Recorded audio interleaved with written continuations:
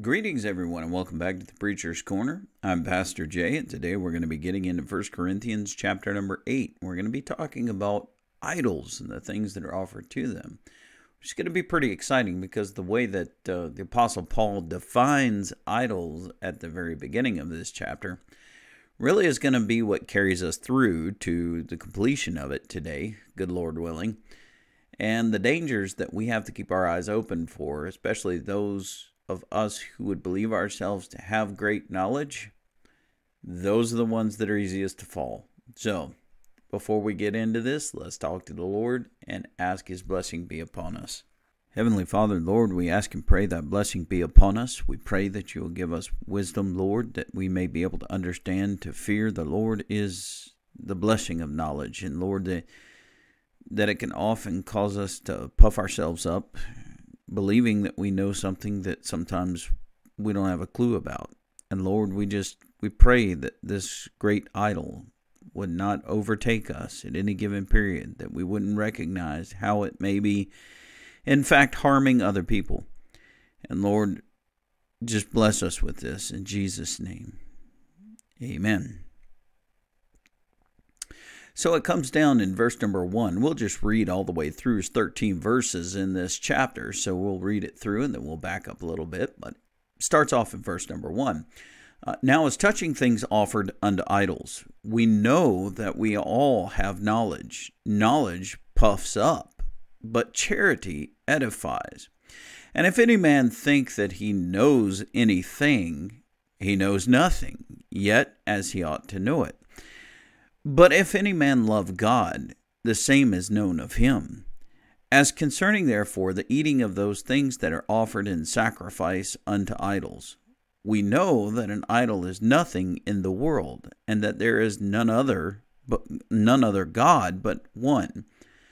For though there be that are called gods, rather in heaven or in earth, as there be gods many and lords many, but to us there is but one God, the Father, of whom are all things, and we in him, and one Lord, Jesus Christ, by whom are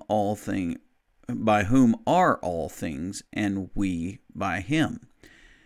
Howbeit there is not in every man that knowledge, for some with conscience of the idol unto this hour eat it as a thing offered unto an idol, and their conscience, being weak, is defiled.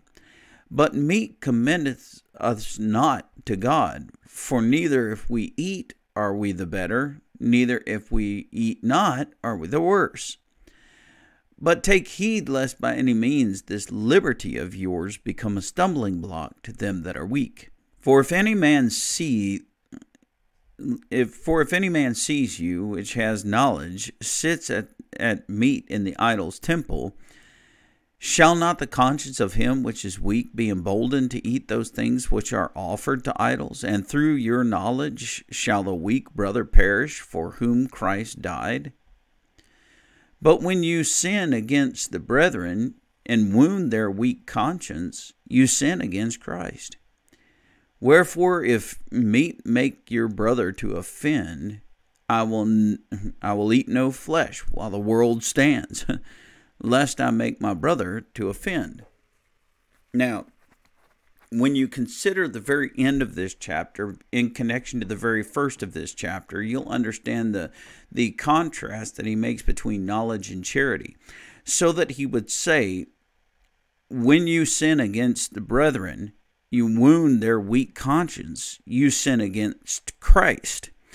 And he says, if eating these foods that I know that I'm perfectly fine to be able to eat, but if eating these foods are going to cause one of my brethren who are weak in knowledge concerning their ability in Christ to be able to do these things without being in danger of some idol or some other god's ideas of what's going to happen to you if you do this, if they're weak about the stance that they have or their faith that they have in Christ and believe that they would be somehow being sucked into another faith by eating these foods because of who they're offered to, then he said, I just won't eat it. He said, I want to strengthen and secure the brethren in Christ. And so if I'm among those who are weak in the faith and they're wondering why, because we're hungry, we're going into this place to eat with these foods that are offered unto these idols, does that mean that we follow these idols? He said, I just won't eat. I just won't go there. And that's pretty funny. I think that's fantastic as concerning his ideology, because you come back up here and it says, now as touching, verse number 1 and 2, now as touching anything, or touching the things which are offered unto idols, we know that we have all knowledge. And it's interesting that it would start that way, is dealing with those things offered unto idols. And all knowledge that he's referring to is the fact that those idols are nothing, that food, if it be received in the Lord, and if that food be received and prayed for the blessing of the one true God over, doesn't matter if that food's been marinated in some other god for another day, for a whole week. As soon as that food is received by a believer, and that believer lifts his heart up unto God in thanksgiving for the blessing of the meat that is set before them, and they've consecrated that meal in Yeshua, then who cares? Who cares where it came from, so to speak? It doesn't matter.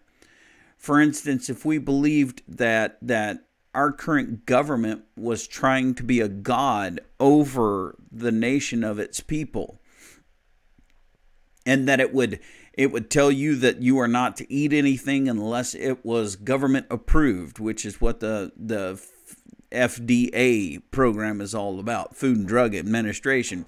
So this government, wanting to be a god over its people, would tell its people by warning through commercials and by publications and through public education systems, would say that if it is not approved by the Food and Drug Administration, then it is a food that is no good to you, and that you must only eat those things that are approved by the God of the government through FDA, right? So you know, as a believer in Yeshua, that this government is no God. You know that there is no other God, and of course, maybe this type of government is going to get upset because you are seemingly free from among the multitudes of people that bow down in obeisance to the dictate of the government, whereas they see you like Daniel, who did not bow down to the statue of Nebuchadnezzar because that was a government, and that's the similar issue. And they see you as not bowing down, and so they want to come to you and they want to ridicule you, because if you take a stand, you might cause other people to observe your faith in Yeshua, and you might be the thing that changes other people's thoughts about this government rule, and they might turn to God, the only true God, for help and security and faith and hope, thereby changing the world, even by one person, just as Daniel did, just as Yeshua. Or when I say Yeshua, just understand I'm talking about this Jesus right here, the Son of God, the very Lord. The fact of the matter is I say Yeshua because that is his name. Jesus is a Roman equivalent to a Greek name that was given to him from his Hebrew name. So you're using like a name, Jesus. This is a name that is wholly separated from the reality of our Savior's true name.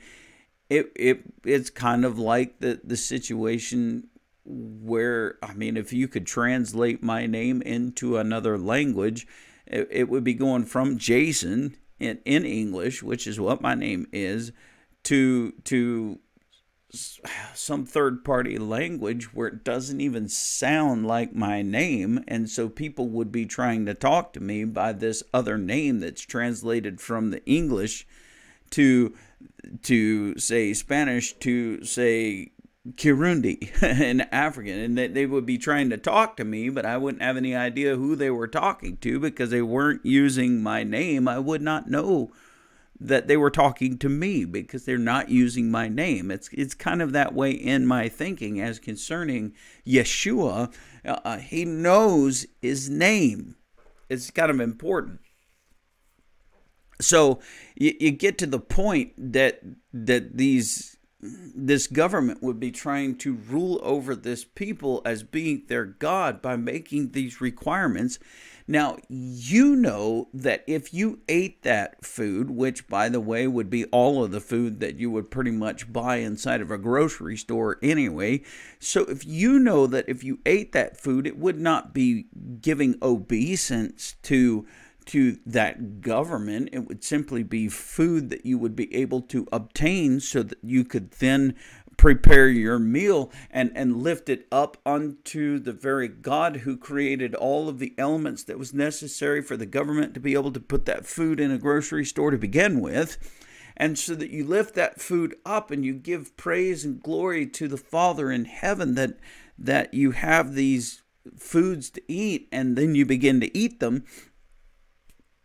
Hallelujah. What difference does it make? And the majority of the United States does that anyways because we shop at grocery stores. But if it was that a person was certain that because you did this, that you are following this government and are wrapped up in this, so that you know that this person would get wrapped up in that, then Paul says, you know what? It's just, I won't shop there. I won't eat it. Why? Because though my knowledge gives me understanding that those things that I receive in foods are things that God has ultimately created, and so no matter where I'm receiving it from, I can lift it up unto the Lord and give him thanks. That those that are not at that level of understanding yet may very well fall to the idea of whatever religion or government that would have these foods as though they believe that it came from that source instead of from God. And so to love this person who does not yet understand that all things come from God, in order to love them, then I, with this knowledge, have to refrain from doing some things, going some places, saying some things. I have to refrain from that to love this person who is weaker in the faith than I. And if I operate with my own knowledge and that I don't think about those who are less knowledgeable in the Lord than I am, then I'm not loving them. I'm not caring. Now, it's strange to think in these terms because we've never really had to. We do our own thing in the United States, but that may well be the reason why we have such a collapse in this thing called Christianity, or that we have such a collapse in the inner workings of our churches and in the discipleship of believers. In fact, there's not much discipleship that exists in the United States, and except for to model people after the mega church models, and we model teams and they go send them and build other mega churches and model and model and model. But that's not building people up in Yeshua. That's building people up in a process. That's basically an organization replicating itself instead of a living being, instead of a living body that belongs to Yeshua, that is promulgating the gospel wherever it goes. It's just campus type things that are promulgating a specific church or a specific brand of church wherever it can go. So it's interesting that he would come to this. He says, now as touching those things offered unto idols, we know that we all have knowledge. Knowledge puffs up, but charity edifies. So it's the difference between what you know and how you love. And he says, if any man thinks that he knows anything, the reality, he knows nothing as he ought to know as of yet. So I know it's okay. Well, but then you got to think about your brother. He says, if any man love God, verse number 3, the same is known of God. And that's pretty important, because your knowledge of God is not the same as your love for God. Now, your love for God indeed increases your knowledge of Him, because those people to whom we love, we get to know better. But a lot of people tend to enter into this faith through their knowledge of what they think they've studied and understood about the Word of God, instead of building a relationship with God in their time of prayer, in their time of service, in their time of study.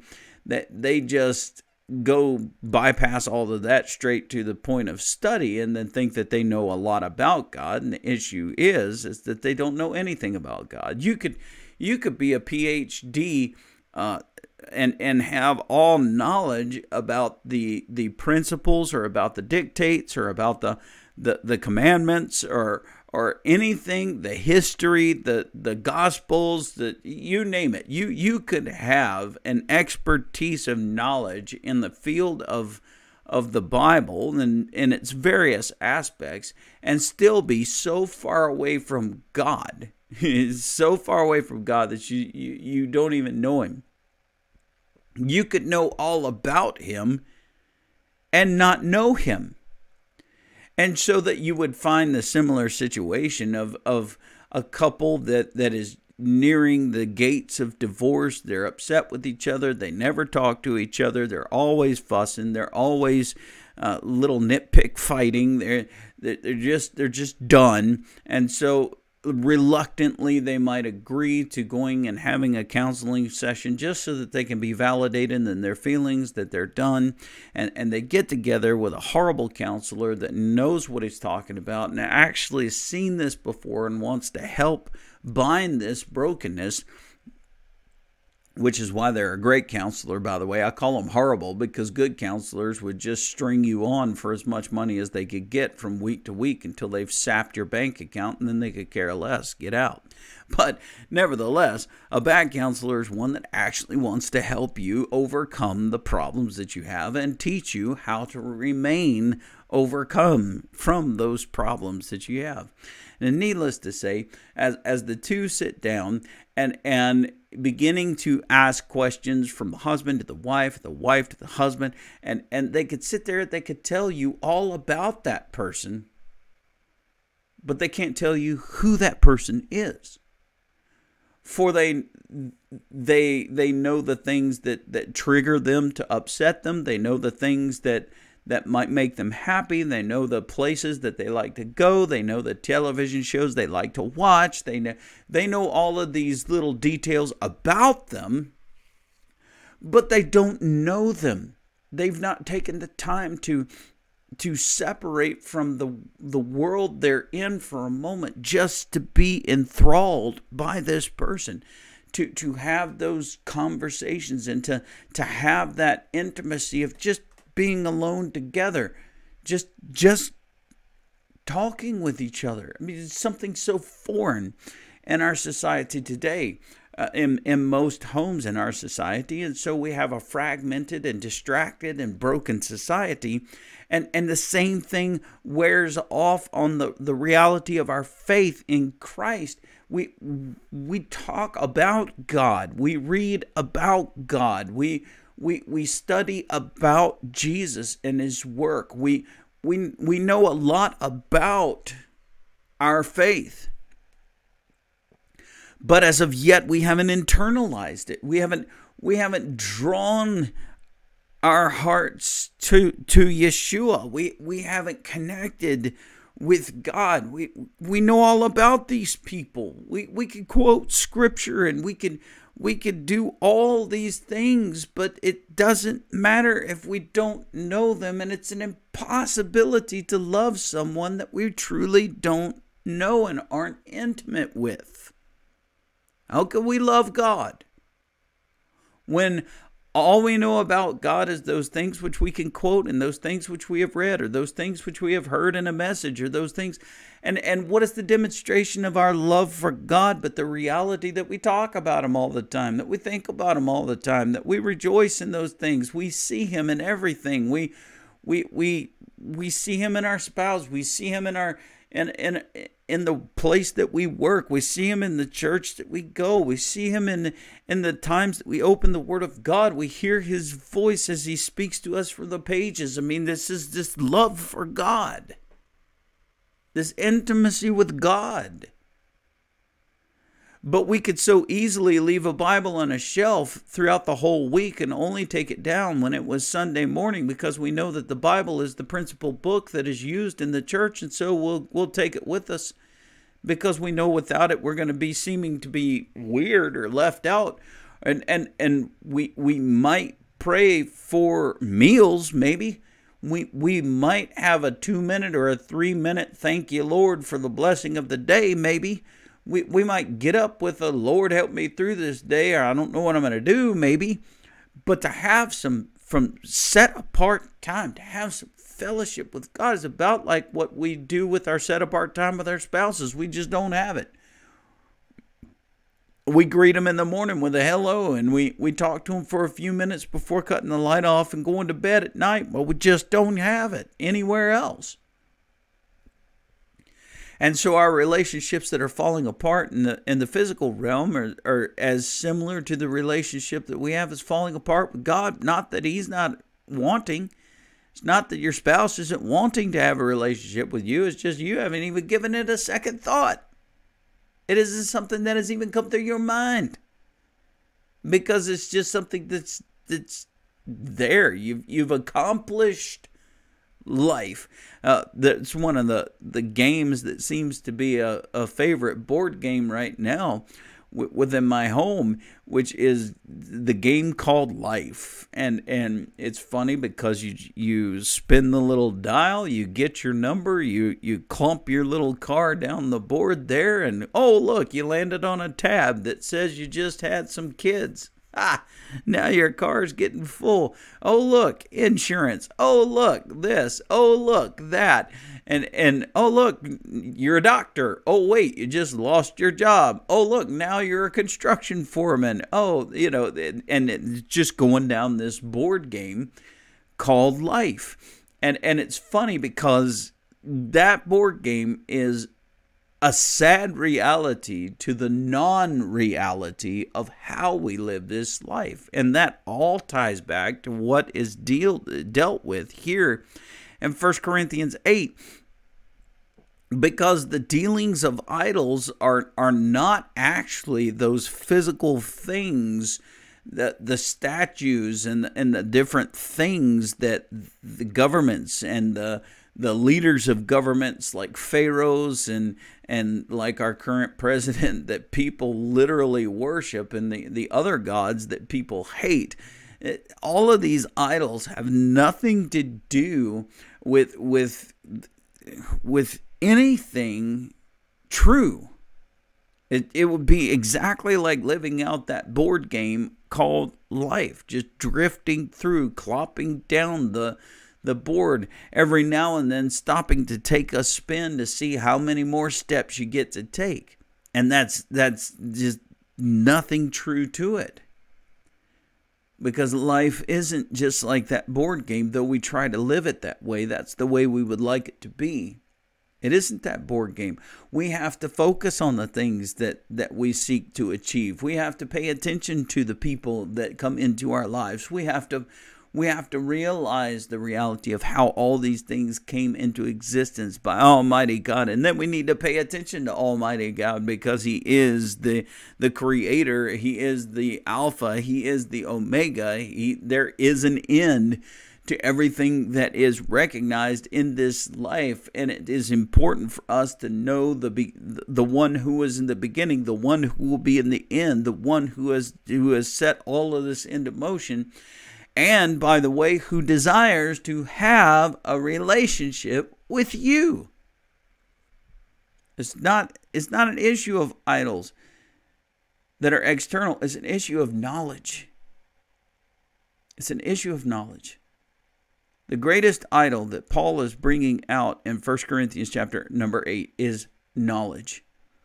That's the greatest idol. And it doesn't have a face, and it doesn't have any kind of physical appearance except for what we use that knowledge to create in physical appearance, and so that we may be able to have something to worship instead of focusing on God. And that is the reality, as he said. Now, as touching those things in verse 1 offered unto idols, we know that we all have knowledge. That's exactly the greatest idol that exists. Believing myself to be a self-made man is making myself my own idol. Believing whatever I choose, in fact, I should say it that way, whatever I choose to believe in is what ultimately is going to become an idol to me, except for my faith in Yeshua, which is not actually a choice that was made by me to begin with, but is a choice that was instructed to me from someone who loves Yeshua. For if it was given unto me to make the decisions, I would never have chosen Yeshua. I would have carried on in the life that I was living, in the passions and desires and wants of the flesh that I was chasing after. And I probably would have gotten into all manner of evil, and have gone in a path that it would not lead me to coming together with you daily, sharing the love of God and the reality of Scripture for certain. And so we find that if it is given unto us to make the choice often enough, we are not going to choose a correct path. We are going to follow the lust of our eyes, or the lust of our flesh, or the pride in our life. And so that we realize that it is a dedicated decision. It's a dedicated choice to actually study the things of God. It's a dedicated desire to knowing Him, to not being caught up in all the things we think we know. As Paul would say, if you think you know something, you don't know half of what you should. We don't get caught up in the things that we think we know, but that we humble ourselves before God, constantly looking into the things of His Word to realize better who He is, so that we can engage in the depth of intimacy that is rightly deserved for God. But the only way you can know Him is to study Him, is to become intimate with Him through His Word. And so that's the whole point of this chapter. He says, verse number 5, though there be those that are called gods, whether they're in heaven or in the earth, as there are plenty of gods and plenty of kings, or as it would be lords, he says to us, there's but one God, the Father. And this God, our Father, is the Creator. Look at the way that this is said. Of whom are all things. Of whom. He's the Creator. He spoke all things into existence. Our very reality, our very being comes from the voice of this Almighty God. Of whom are all things. And we in Him. We in Him. How do we get into God? Through Yeshua. And that is what the second point of verse number 6. And one Lord, Adonai, Yeshua HaMashiach. This scripture here says Jesus Christ, and what I just said, Yeshua HaMashiach, is Jesus the Messiah. It's Yeshua the Messiah. And if you look at this, with the Father, it says, of whom are all things. Then through the Lord Yeshua is by whom are all things. One is of, the other is by. Of whom are all things, and we in Him. By whom are all things, and we by Him. This is very, very important, and in its distinction is that of whom are all things is recognizing the Father as Creator that gives life and that brings things into existence. And thus, through the Lord Yeshua, by whom it is through him that we are brought back into God. And so that we know from the origin of creation that all things were made by him, and without him is not anything made that was made. So understand that ultimately the Father is the creator of all things.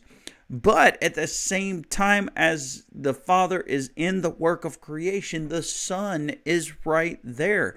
And so as the Father would speak whatever part of creation that he was speaking into existence, it would be the Son who would mold and build that thing which the Father spoke. And so that it ultimately is the Father bringing all things into existence, but they come into existence by the Son. So this is the differentiation that is even revealed by the Apostle Paul, that we are of God through or by Yeshua. Now, as recognizing the name Yeshua is what it means is salvation, so we know that of God we have received Yeshua. We have received salvation. And that by salvation we have been restored unto God.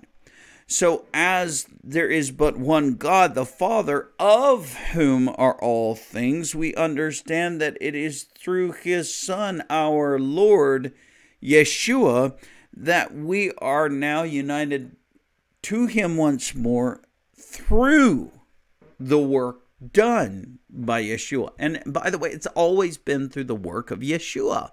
As the Father would speak things to come into existence, it was the work of Yeshua that would bring that thing the Father spoke into existence. And so that as the Father draws our hearts unto him through Yeshua, in the beginning was the Word, and the Word was with God, and the Word was God, and the Word became flesh. So as the Father seeks to draw us unto himself through Yeshua, it is by Yeshua that we are reunited in faith to the Father, of whom we were originally created by. It's just awesome. I love verse number 6. It's just awesome. He says, going down in verse number 7, howbeit there is not in every man that knowledge. He said, we live in a society where we don't realize that very truth. That we live in a society where we don't know what we are anymore.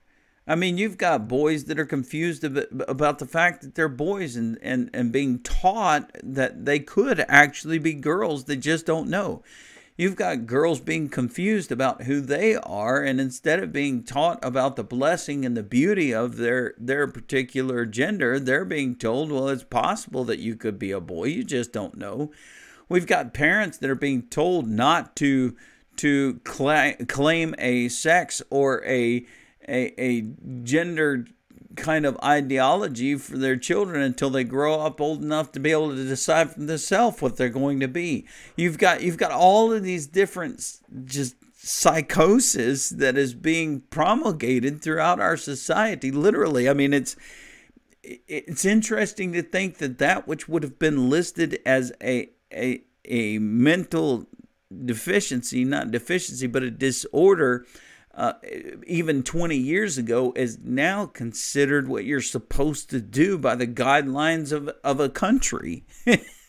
You know, the was once called in the American Medical Association's journal, what was it? A transgender dysphoria, I believe, was what it was originally listed as being an issue. Literally a mental issue, as concerning the confusion that you would have about what you were, as being that you could stand in a mirror before getting into a shower and readily understand your biology. It's kind of hard to miss the reality of your biology, and that's exactly from a molecular structure. That's how you're made. There's no confusion there. And women are women because, of course, God has ordained them to be women, and men are men because God has ordained them to be men. And God created man and He created woman to come together to create new men and women to carry forth generations of society. This isn't complicated. But we have gone forth and we have complicated it because we have rejected the reality of verse number 6. We have rejected the reality of how we came into existence, seeking rather to believe in a fairy tale called evolution than the reality of the truth in Yeshua. And so we reach this point where Paul would have to say, howbeit there is not in every man that knowledge. Not everybody carries the understanding of the Father and of the Son and of the Holy Spirit. Even in churches, people don't understand it.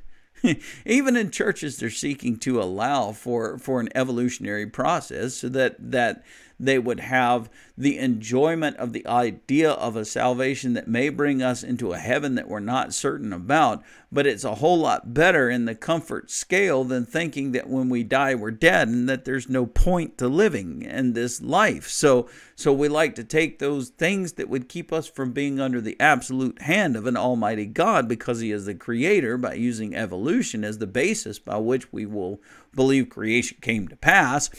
And yet we will still hold on to the genie in the Bible so that when we need a fixer-upper to our hope or to our lives to feel better about ourselves, that we can call upon this imaginary God that comes from the Scripture and say, help me in this time of need, and then feel better about ourselves. It doesn't work that way.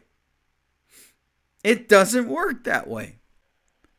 And thus, he says, howbeit there is not in every man that knowledge, for some with consciousness of the idol unto this hour eat as the thing offered unto the idol. Instead of receiving that food and understanding that that idol is false and that I can receive this food and then have a prayer to commit it unto the very God I serve, understanding that it is His creation that I'm partaking of instead of this other idol. He said some people just see that food as honoring that idol, and so they with their heart will then receive that food unto that idol and forsake God instead of recognizing. And their conscience being weak will become defiled because they will no longer be considering Yeshua. They will no longer be considering the Father. They will be dedicating themselves because of this meal unto that idol. They'll be giving their heart in part away from God and to this thing. And by the way, people who claim to be Christian but who have dedicated their heart to something else is this exactly who he's talking to. Instead of being dedicated unto God and then bringing God into the realities of the things that you do, you separate yourself from God to rejoice in something else for a time. The easiest thing that I could bring up, which is the one thing that will cause everybody to get upset about, is sports.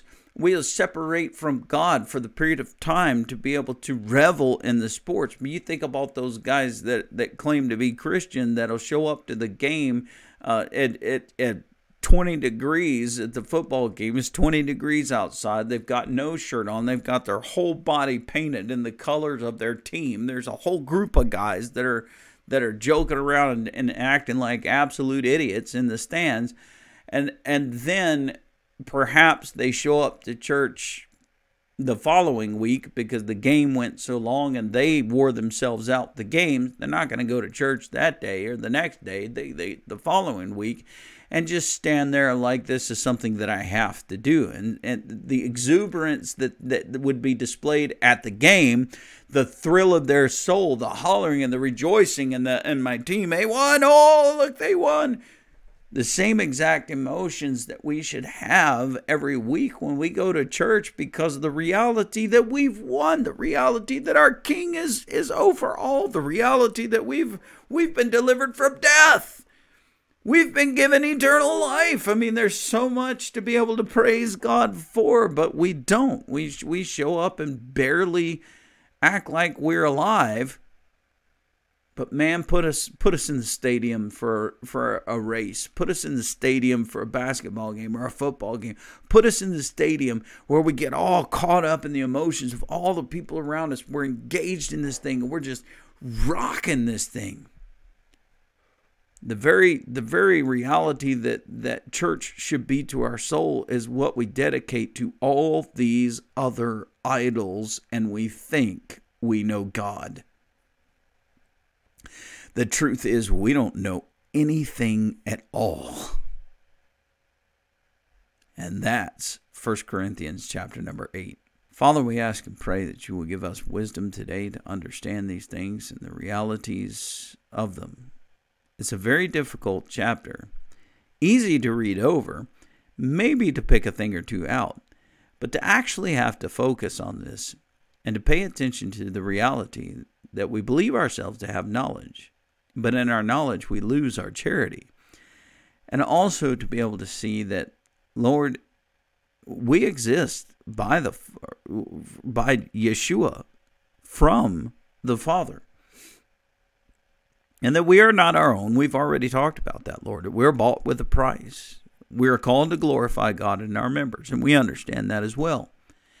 Except for the fact that we glorify our sports and our members more than we glorify our God. We glorify our things more than we glorify our God. We actually, if we stopped for a moment, Father, and paid attention to all of the things that we actually glory in, we would discover how little a relationship we actually do have with you. Help us, Lord, that we may have this time as we prepare ourselves to enter into this Yom Teruah, this 10 days of awe that is coming up this Wednesday, Lord. Help us to focus on the reality that there may be many idols that we have worshipped, more so than we have worshipped you. Give us this time for repentance, Lord. We'll give you praise and thanks in Jesus' name and for his sake. Amen. All right, guys, tough session, but one that's needed. May God bless you, keep you, and cause his face to shine upon you. And we'll catch you tomorrow for 1 Corinthians chapter number 9. Take care.